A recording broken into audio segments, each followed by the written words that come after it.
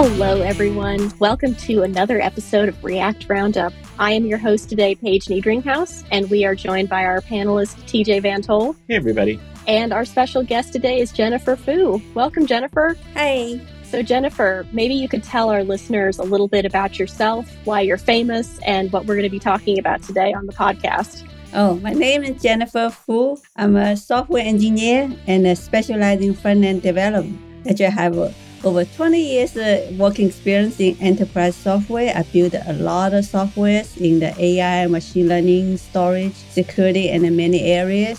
So I actually love React. I built a lot of React projects, and especially lately I'm working on the Web 3 and the React 3.js. So today I'd like to talk about how great 3.js it is.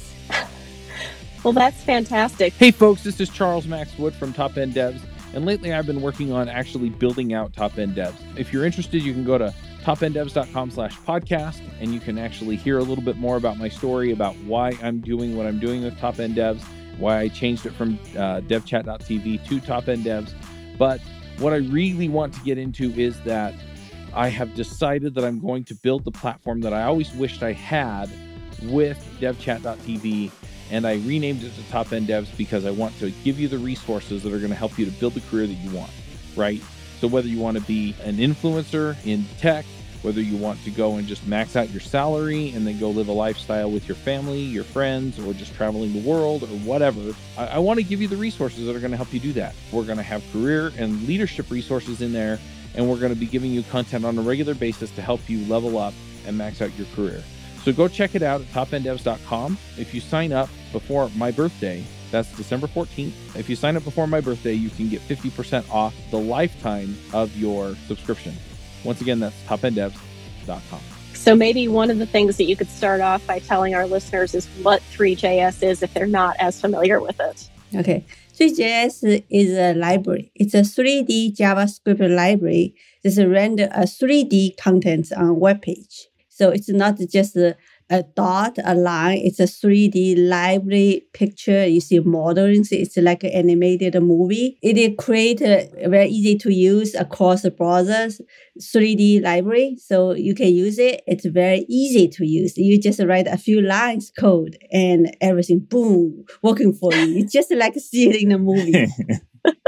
Well, if I'm remembering correctly, 3JS is built on top of, it's WebGL under the hood, right? But yes. I think like the reason is WebGL is kind of rough to work with directly. So it's a library that makes it easier. Am I remembering that right? Yes, correct.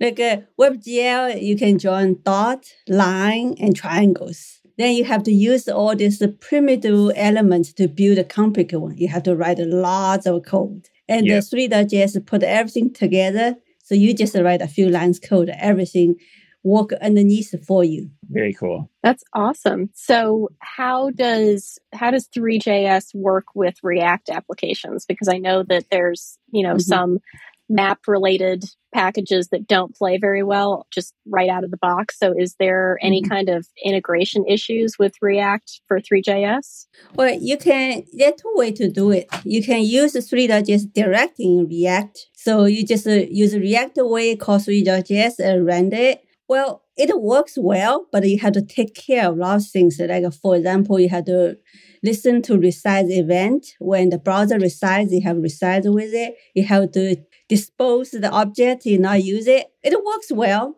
but there's another alternative for you. It's called React 3 Fiber. That's a render built on top of the 3.js. It takes care of all this for you. So it's very convenient to use. And also you can write it in React way, use JSX, and it's so convenient for you. That sounds awesome. We'll put it into the show notes for sure for anybody who's interested. So can you give us some examples of when you might want to use 3JS? Like, what is it really good for? Or you want to show an image look like a real world. So you can have a modeling. So actually, one of my article talk about you can get any 3D model. It's a GLTF format. So you just import it. You can put there, you can change it, rotate it, and you see it's real. I think it's good to put in a website. You can show your website very up to date and also it's interesting, right? It can show more things. And I think one of the projects I worked used the network topology, use 3.js. It's build the connection. It looks very sleek. It's much better than you draw one line and then connect them together. Yeah, it's kind of interesting because I run across these sort of things in the wild decently often, and they're always like really cool. Like it's something that, especially for like your company's homepage or your product's homepage, like you really want something that catches people's eyes and attention. And when you see a really cool 3D visualization, like you can't look away, right? It's just like the human response is there's something moving on the page or spinning or animating. Your eyes are drawn to that. So if you have something about your product or whatever that you want people to focus on or see, something like this is a really, really cool option. Yeah. And also on top of React 3 Fiber, there's another package called React 3J, which is a help function and make things even simpler and cooler. Like you talk about animation, right? So usually you write animation, you think, wow, it's a big thing. It's very complicated. But in the React 3 Fiber or React 3J, so now you just one command. You do the orbiting rotation. Your camera can rotate automatically or rotate by your mouse collection, or you can make the object to rotate, use frame, just one call, everything's there.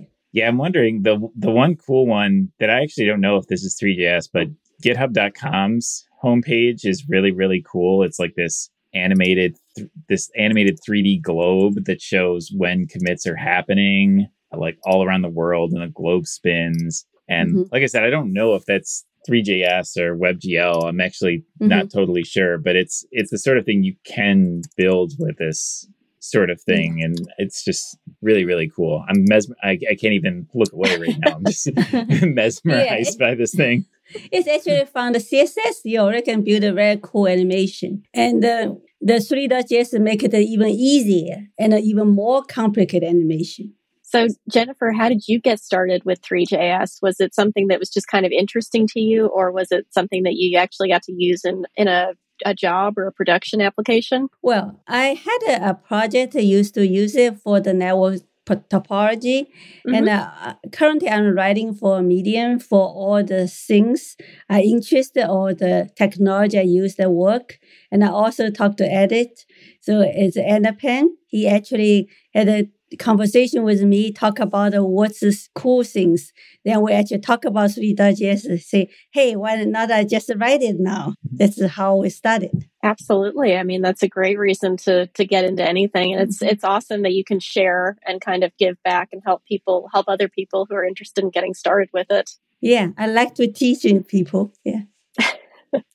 So speaking of teaching, I've always thought this technology is cool, but it still feels very intimidating to me. Like it's 3JS is cool because it makes it easy. It's like, oh, I can build a circle and it's spinning and it's so cool. But the gap between that and like something that I would feel comfortable putting on like a company's website or, something important is quite a bit, right? Like, so one challenge I've had with it is going sort of beyond the basics. And I'm wondering, like, if you're building something like this at scale, like, do you reach out to designers that have experience building with these 3D models? Or because I feel like you're almost stepping into a whole new realm, right? Because like, I don't even know what like design assets would look like for something that's in 3 dimensions, because I've never done that before. So I'm wondering like what you've ran into, like once you get beyond simple examples, and like what processes you go through or any tips you might have.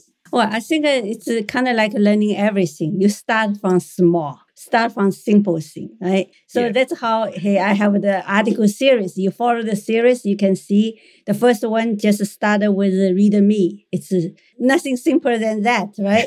Then you go a little bit more. So right about, so you put a README to put in the Create a React app, and boom, it works. Then you add more. So, talk about a 3D model. Before you design a 3D model, you can get a free one, right? There's a website to provide a lot of free ones. You take it and give the credit for the author, and you just used it. It's very, very cool. Then, you go to next. Okay, you write about, hey, how about the texture? You put a texture on the rotating one, right? So it's a cube. So you put on it. Then it works. Then, okay, so the next step, you can put on the environment to say, you put the image over a surface, it works. Then how about the surrounding it? Environment, you imagine there's a cubicle there, and you put a different picture. Then you have a reflection or refraction, either way. So I think that the cool things is you build it a step by step. If you do it gradually build up, you don't feel it's difficult, right? Then you suddenly go back and say, hey, everything's so easy, so natural. And also, we have designer to work us all the time. Even I build things, I have opinion, but it's very specialized technology and knowledge things. So we have a designer to propose the things, and we give feedback and work together to make it nice, sleek on the web page. Yeah, this article, I've been skimming through what you have here as you were talking, and it's sort of fascinating. I really like this approach because you bring in a 3D model, and the 3D model is basically its own component, more or less, in React. But then you can work with like the 3JS primitives around that, right? Like you almost have like a 3D model that you could now control using React terminology, which feels way more approachable to me. Like I feel like, oh, well, I could do that. I sort of know what I'm doing. So I really like this approach. Yeah. When I'm writing article, I think one thing to say, it's very approachable. And I think I get a feedback from my readers too. Yeah. It's very easy. Sometimes you look at title, wow, it's a big thing, right? You actually read the article, follow it. I think it's easy. It's not that difficult. Yeah, and I imagine too, like when starting with the free models is a really good idea because, like you said, there are some out there. You can find one that you think is just fun and start toying with it. And I imagine too, I'm sure there's freelancers out there that if you need like a custom built 3D model, right? Like, okay, I've learned this and now I'm ready to deploy something. I'm sure there are people out there that you can hire and say like, I need a model now that's customized to my needs. Because I think that's a skill that most developers don't have. Like they're not going to go into, I mean, I don't even know what tools you use to design 3D models. But I imagine there are people you can reach out to for that sort of thing. Yeah, usually when they give the free model, they also have the contact information. So you can talk to them and get them help you. Yeah, it reminds me a little bit of Blender. If you've ever seen that, which is I think it's a tool for doing kind of 3D modeling as well on the web. And it's really cool looking because Josh Komu is the one that I'm thinking of who uses it for all of his his website, not animations necessarily, but just like images and things like that. And it kind of feels like the same thing. So they may both be using WebGL under the hood, just in different ways. But that I think is the kind of person that you might look to if you're wanting a very specific model. It's not just a cube or a circle or a sphere or something like that. Yeah. So actually I did some drawing, right? If we use a hand to draw thing, it takes so long. There's so much effort to make it realistic. So I think, sometimes programming makes it a lot easy and you make it changing. Sometimes you just change some parameter. It's a very, very powerful and efficient way to draw images and modeling. Cool. And we'll definitely have to put some links in the show notes and help people. So one question that I had, and TJ kind of led into it, is what do you think are some of the best resources for getting started with either React 3 Fiber or with 3JS? You mentioned a little bit the documentation. Is that still a good resource for people? Yeah, I think that like a 3.js, they have a website. They have very nicely documented all the APIs. They also have cool examples. Sometimes I'm amazed by the example. It looks so real. That's awesome. I'll have to check that out. Are there any other tips that you have for people that are new to it? Like anything you've learned through the process, like places to go, things to experiment with, just any other tips in general? I think I just say, try it. Don't afraid to make a mistake and try out something, it looks so difficult, but after you try it, and step by step, you know more, then go back and say, hey, it's not that difficult, right? So after you understand something, it's always becomes easy for you. And after all, programming is not that difficult. And the React makes things simple, and Sui.js make it even simpler. So how do you know when you need Three.js? Like what kind of either story might you pick up or a website feature that you might be working on where you're like, this is what I definitely need to reach for Three.js for? Well, you want to have a topology, you want to show something in animation, or you want to show a cool process, right? Workflow or things.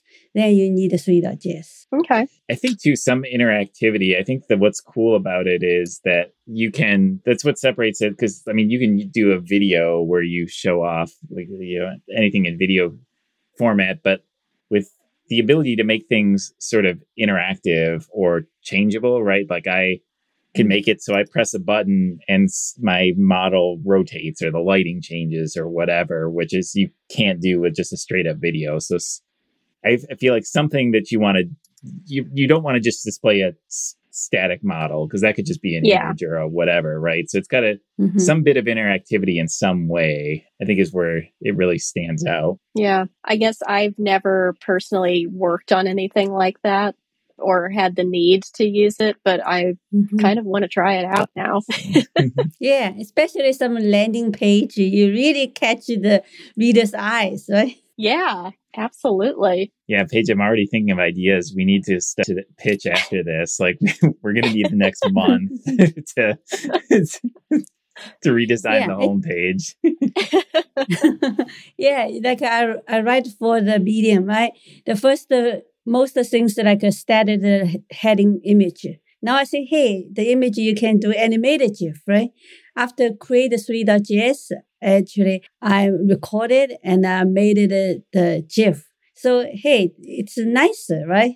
It's more interactive, more interesting. Absolutely. Yeah. So, Jennifer, I've been looking at your Medium articles list, and this is incredibly prolific. You have a lot of articles out there. So I'm actually curious, what got you into writing? Did you just want to share your experiences, or like I'm just curious because there's a lot here. It's quite impressive.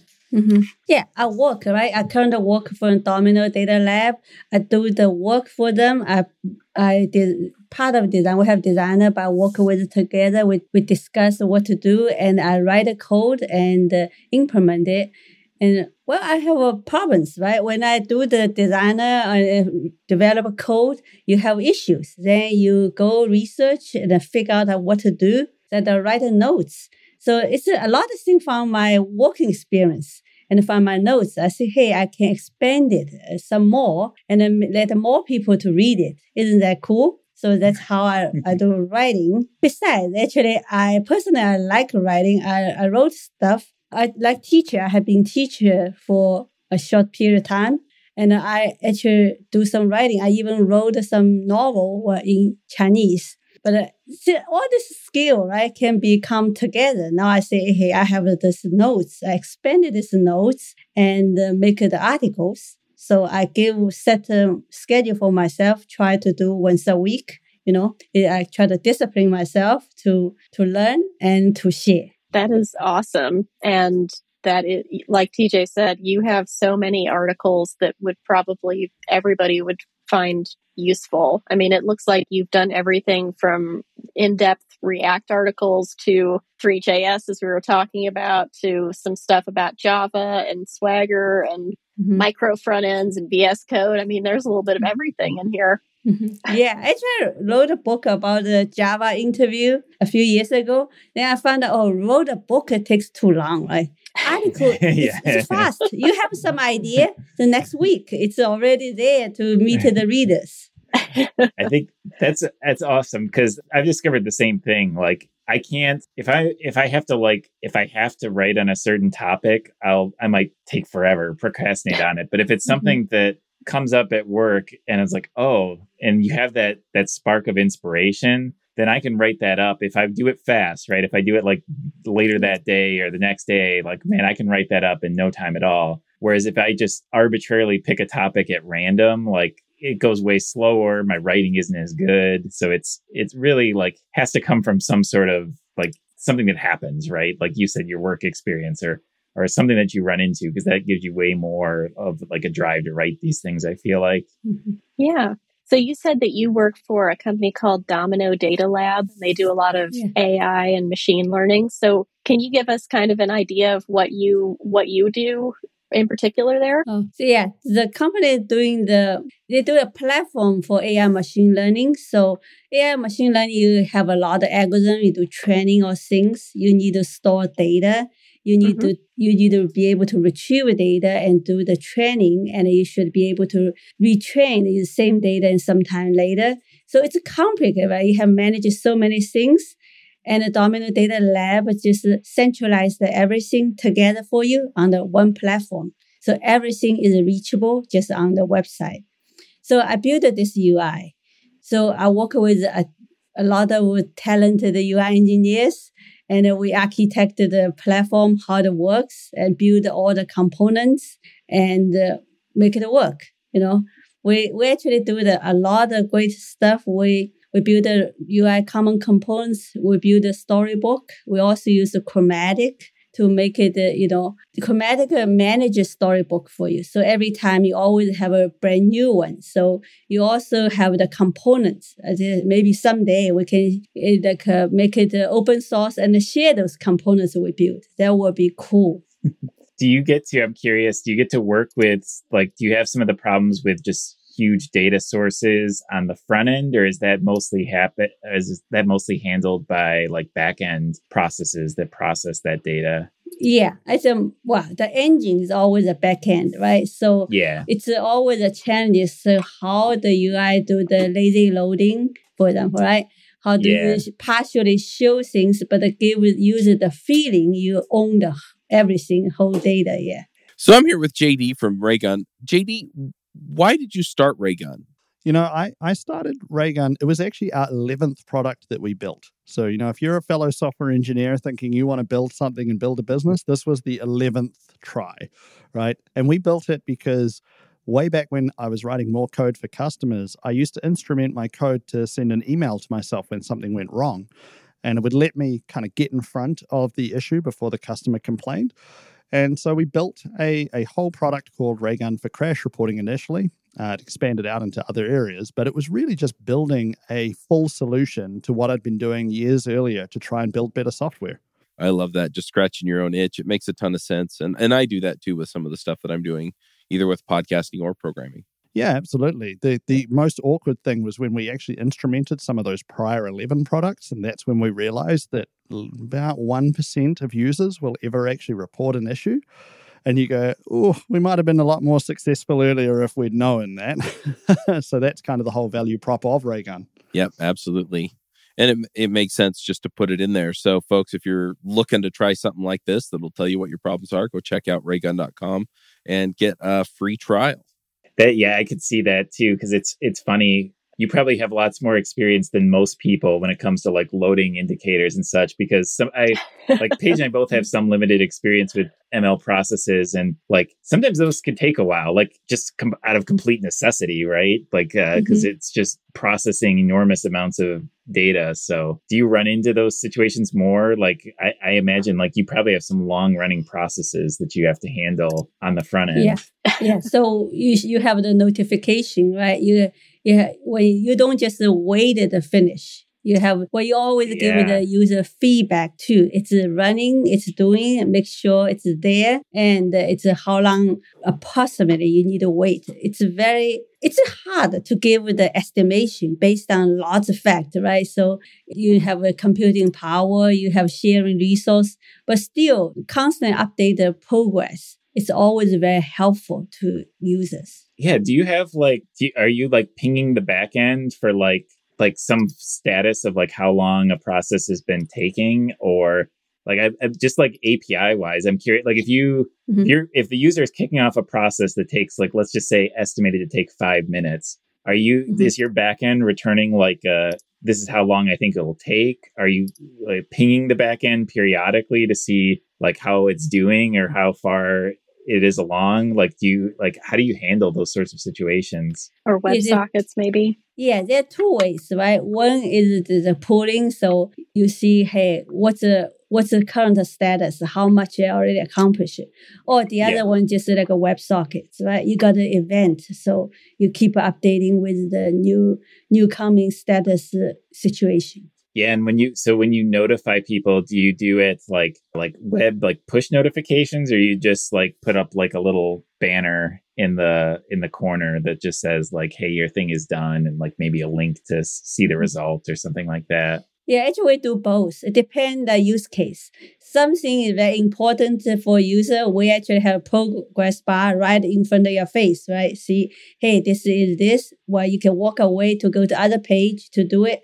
Some less important, just like you said, put a corner as something. If you want to see it, you can open it, see detail. But it won't take your main real estate area. You can still do other things. Very cool. I'm looking up your website right now to look at this, because TJ, even more so than me, has used another one called Edge Impulse. And now I'm curious as to what the differences are. Is there like an easy to get started developer or free tier if you want to start playing with this kind of stuff? Yeah, I think we have the 30 days free trial for the website. Nice. Very cool. Now I'm just checking out the website. So you talked about the component library that you're working on in Storybook and Chromatic. Do you want to talk a little bit about your experience with those tools, like why Storybook, why Chromatic, and like maybe some of the ways that you're using them? Well, Storybook is always nice. You build components, you want to put it somewhere to show, right?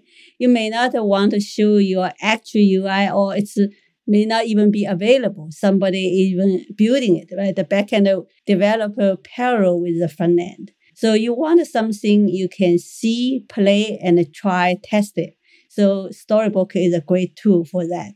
And every time you have to build a Storybook, right? For developer, maybe it's just one command. So for me, it's nothing. But sometimes I have to show the designer what it is, how it look like. They are not a person to just run a command, even a command line in the console window, right? So I have to build the website for them to see. Chromatic coming very nicely for that. We actually have automatic build. So every time code change, automatic build a new Chromatic, and you have website to see it. Also, the nice thing, it can show the difference, visual difference. So you have the last Storybook at this one, and what have changed, what is, the visual diff. And also you can do all the testing. Unit testing, always a cool thing to catch up issues. So you can have very early stage, right? So catch the problem. So every time when we're pushing a change, so the Chromatic just build a new Storybook and make sure everything work well with the unit test case. So it's a very great tool nowadays, right? You have a lot of tools to help you to build things. Yeah, and regression testing for those visual differences, I think, is still one of the hardest things for people to solve. I know that I've definitely been in that situation more than once. So that's awesome that Chromatic can actually start to do that, because there still aren't a lot of good solutions for that. So that's very cool. Yeah, I'm actually curious, has Chromatic worked out good for you? And because as far as I understand, right, and listeners might find this helpful as well, but Chromatic is supposed to be like the automated part of this, right? Like Paige was saying, right? Like my button changed height. Was that expected? Sort of thing. But I know like I have limited experience with this sort of thing, but I know like the tricky part is like false positives, because like the tool complains the button changed, but it's like, oh, but the button was supposed to change, right? So I'm curious, is like, are false positives a problem for you? Has it like actually found like issues, flag problems? I'm just curious what your experience has been like. Okay. Actually, I wrote about the Chromatic and Storybook as well in my Medium articles. Yeah. And actually, for the unit test case, it's a fail. It's a serious problem. You have to fix it. It's very obvious. But for the visual difference, they don't stop you. They just show you, like your button change. Okay. Yes, it might be regression. It might be the intended behavior. So they show you a difference. They actually put it like a yellow color, warning color.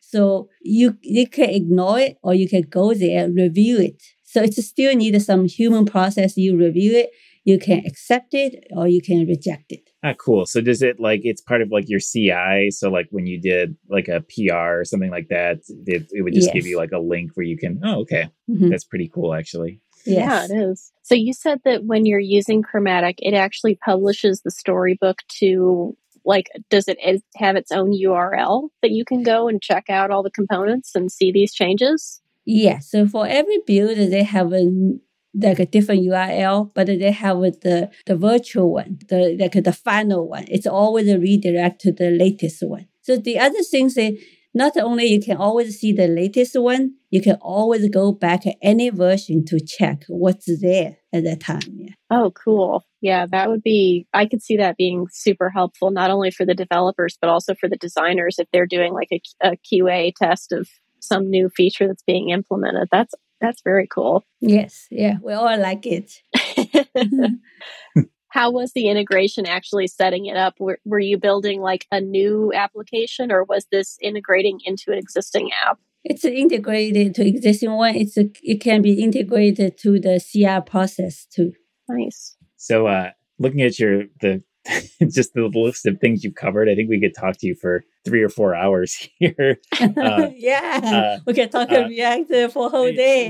We can go on it. We can go on just about every topic possible. But so I'm just going to pick out some things at random that I personally find interesting. And you've got an article too about how to excel at coding interviews, modern sort of coding interviews. And I think, it's really fun to look at because you go over some things that you wouldn't typically think of, hey, Zoom is the normal coding interview platform now, right? So they show up professionally and things like that. So I'm curious what made you want to write about this. And also maybe you could cover some of your tips because we do have a lot of listeners that are looking for jobs all the time. So maybe you could share some of these tips for people that are looking and interviewing in 2022. Yeah, I think I had some interview experience. That's how I can write this. I actually interviewed, I've been interviewed by other people. I also interview other people through the Zoom. I think Zoom is a very good way, right? So actually it's easy for you. Otherwise, you have to drive into a location. It might be very far. You may lost because GPS never identified exactly which door to get in. You might be getting nervous, right? So with the Zoom, you know it's expected, what to expect at the exact time everything goes on. I think it's very easy for you to run the program. I think one thing to change, I have been go to interview site or interview other people. So a lot of time you go stand up writing a whiteboard, right? It's hard sometimes after you typing the code so many times on the computer. I think I already lost my handwriting or things. So now it's mostly you do a code sandbox. You write it and it's running. It's give you debugger information, all the things. It's your real development. I think if you actually, it's just your day-to-day interview, your day-to-day work interview. It's nothing really special. Just you tackle a problem at work. So calm down, don't be nervous. And you use your own laptop. It's a familiar environment, right? It's very cool, Actually, it's more like yourself at the interview. Hopefully you can excel better that way. It's funny because you said to drive to interviews, but I remember back in the day, because I'm from Michigan, that I had friends, coworkers that were interested in getting jobs at the big tech companies out in California and such, and they would fly out there, right? Because back in the day, that's the way you did it, right? Which I think those companies still might have those for the final interview. They want to see people in person, but I had friends that flew out there for introductory sort of interviews and stuff. And it's man, the hassle of that is just, it's funny how silly that seems just 10 years later, right? Because now it's it's so easy to just jump on a quick call and do this. And it's it's interesting though, because like you said, that it sort of changes how you prep for this sort of thing, just because the like the process, like what you're going to go through, you're probably not going to be in front of a whiteboard. You'll be on like a virtual, it's an entirely virtual process. They also, I think, the funniest thing I mentioned, the dress up. You only dress up the top, right? You want to show people. You can even wear pajamas, you know? Yeah. Just find your best shirt. Wash your hair, you know, whatever. Shave or makeup or whatever you got to do. Yes. Oh, no.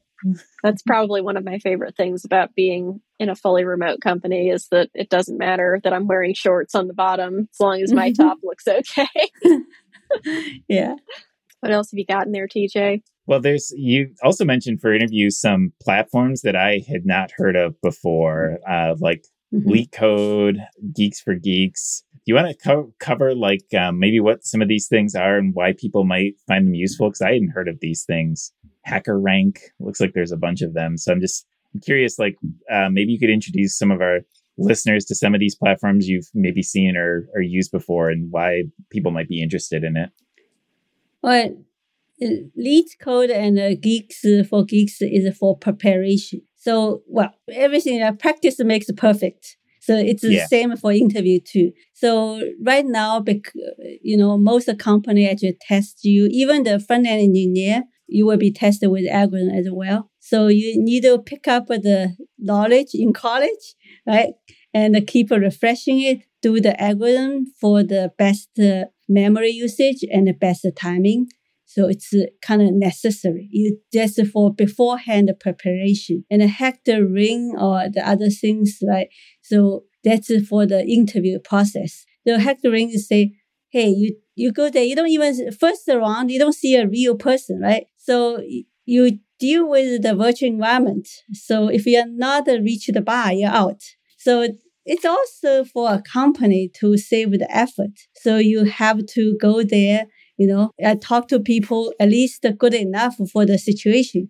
So this is just saves time. Right? I have interviewed a lot of people. Sometimes it's a waste time, right? So you talk to people totally irrelevant, right? So waste both people's time, you know. I think it's good to weed out the things people not qualified. And then they also have the website called Carrot. It's a kind of mixture of the human and the automatic environment. So they designate a person to look at you and you just do things in front of them. So they watch you. And after you do it, they ask you question, how you handle this, that. They record the whole process. Then they mail the whole package to a company, let people to review it. Oh, wow. That's, gosh. I will say like that's intimidating, but I can totally see how that would, I could totally see how this would help, right? Because I do things like speak at events and run events all the time. And after having done it for a few years, I worked with a speaking coach for just like an hour or two and had her like review some of my stuff and do some tips in person. And it's amazing what having just an external person look at you and then also you reflecting on a video of yourself too, which is painful to watch, but you can learn so much from going through the process. So it's hard, but I can totally see the value of that because you can absolutely learn a lot. Yeah. So we all need to adapt, right? Adapt to a new way of interview after the COVID situation. Also, I've been looking at LeetCode, and this platform is really, really cool because they give you like problems to solve. And then not only problems to solve, but you have this drop down. You can solve it in like 12 different languages, which is pretty slick. So if you want to just test your language knowledge, or maybe if all you care about is JavaScript, then you can just do these all in JavaScript. And they also rank them from like easy to hard. And the hard ones are intimidating me quite a bit. So. Oh yeah, some of them are really, really tough. I mean, they'll show you like how your solution stacks up against others in terms of optimization after you've solved it. It's intense and really frustrating at times. Well, it's fun too, right? After you figure out how to do it, after you reach the high percentile of performance and memory, you feel proud of yourself. Yeah, it's funny because you can know it's being gamified, but and also know that it totally works, right? Because you do get sucked in of like, okay, well, I got to get a streak going. I want to see if I can get harder ones solved. And so if you're someone that your brain likes that sort of thing, because I know I certainly work that way. Like platforms like this can make it fun. You don't even necessarily know that you're learning stuff about how to solve problems. It can just be a fun way to spend your time and try something out. Yeah. And especially you have a hard problem that you think about, suddenly you got a great idea, right? You're so excited for that. Well, Jennifer, you have awesome. You do have a ton of articles. Are there any other ones you want to highlight? Like any topics that you think our listeners would really like to hear about? Anything that comes to your mind is something you'd really want to share? Yeah, actually, in my article, I write about a lot of React. And I use a lot to create a React app. It's very effective. So thanks for Facebook created this software. It's very useful. You just one command, download it. You have the whole complicated React environment. And I wrote a lot about the different React technology and also experiments like a microfriend. That's another topic I have been used to work on it. So you can have a multiple application running and sharing the same code. It's a complicated task because a lot of companies use that. Since, you have a legacy code and new code, you have acquisition for things. How do you put these things together? It's challenging and exciting too. There are many, many things in technology. Every week I can write something. I can always find an interesting topic to talk about it because there's so many problems to solve. Yes. Sometimes things are hard. I say, it's just so difficult. But after you resolve the issue, I feel so excited. So that's why I write it. I want to share with the people. So, I got a lot of things from my coworkers, from my friends, and from the people online I don't know. Some people even leave comments on my article, give suggestions, or some correct even my grammar error. And some say, hey, this is a better way to do it. It's all about sharing. Right? So we learn together and grow together. That's fantastic. And that's a great way to approach it. Some people, I think, take that feedback a little bit more personally and are like, well, if you did it this way, it must be wrong, or this is how I would approach it. But it's nice that you take it very gracefully and keep an open mind. Yeah, that's how you learn, right? Because every one person look at the thing, no matter how good you are, you always look at the limited angle. A second pair of eyes always will see something different. Good advice. It's actually, I found a great way to learn, because if you put out what you think in somebody, it's a great way to attract smart people that know that topic really well. So if you look at it that way, right, if you say something wrong and you get the creator of the tool to jump in and talk to you about what you did wrong, well, that's awesome, right? Sometimes there's a popular saying too that the best way to get help on a technology is find like the forum that people go to and say something very wrong, because if you do that, like it's almost like puts out a signal for everybody that likes or uses that technology. They'll just like jump in and all of a sudden they'll answer any questions you have, right? So it can be a great way to just learn in that sense, because you attract if you write about something, you attract people that know it to either say good job or comment or give you feedback, but all of that means you're learning throughout the process. Yeah. Actually, I'm also taking some class from Coursera. So actually, I'm currently listening to a class about creativity. One thing about creativity, just you need to talk to people very different from you. Hear the voice you usually don't hear. They can inspire your creativity. That's great advice. And a great way to do that is to listen to podcasts, right? Like this. Yes. Just like this one. Exactly. Yes. Well, Jennifer, it has been an absolute pleasure to talk to you. If people want to get in contact with you, what's the best way to reach you on the internet? Well, on the Medium, I give my LinkedIn the profile ID. They can click and reach me. Awesome. Hi, this is Charles Max Wood from Top End Devs. And lately I've been coaching some people on starting some podcasts and in some cases just taking their career to the next level. Whether you're beginner going to intermediate going to advanced, whether you're trying to get noticed in the community or go freelance, I've been helping these folks figure out how to get in front of people, how to build relationships, and how to build their careers and max out and just go to the next level. So if you're interested in talking to me and having me help you go to the next level, go to topenddevs.com/coaching. I will give you a 1-hour free session where we can figure out what you're trying to do, where you're trying to go, and figure out what the next steps are. And then from there, we can figure out how to get you to the place you want to go. So once again, that's topenddevs.com/coaching. Well, I think that this is the section of the show where we move into picks. So TJ, would you like to start us off with a pick for this week? Yeah, so I'm going to pick, this will be a sharp pivot from our chat, but I'm going to pick Teenage Mutant Ninja Turtles Shredder's Revenge. This is just a game that's coming out. Actually, I'm picking it before it's released, which is also a very dangerous thing to do, but it's like basically a remake of the Turtles, like arcade games that were popular when I was a kid. So for me, this is like a big nostalgia thing because these are the games I remember playing in arcades when I was young, and somebody saw a smart opportunity that's like, hey, we can make a console version of this because it's going to be a Switch game, a PlayStation game, an Xbox game. And what's cool about it is it's a 6-player co-op game, so you can have up to 6 people playing. So that's cool for me because I can have like my friends, my kids play with me. So I'm pumped about it. I'm going to be playing it the first day it comes out. So if you, Nice. I think it's probably only for people that also see this as nostalgic, right? If you played these games as a kid, this is a game made for you. So that is my pick.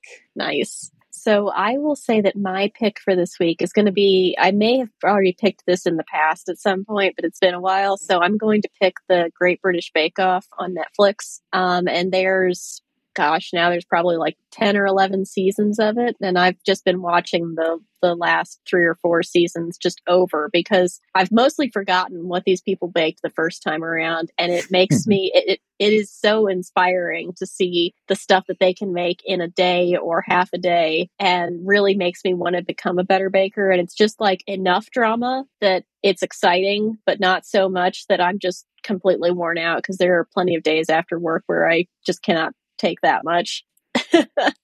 So if you're looking for something that is really cool and really gives you a much greater appreciation for what you can buy at your local bakery or in your local grocery store, I would definitely say check it out. Maybe you'll be inspired to become a patisserie chef after you watch some of this stuff. It's cool, yeah. It is. So Jennifer, do you have a pick for our listeners? Yeah, my pick is the Baltimore Museum of Art.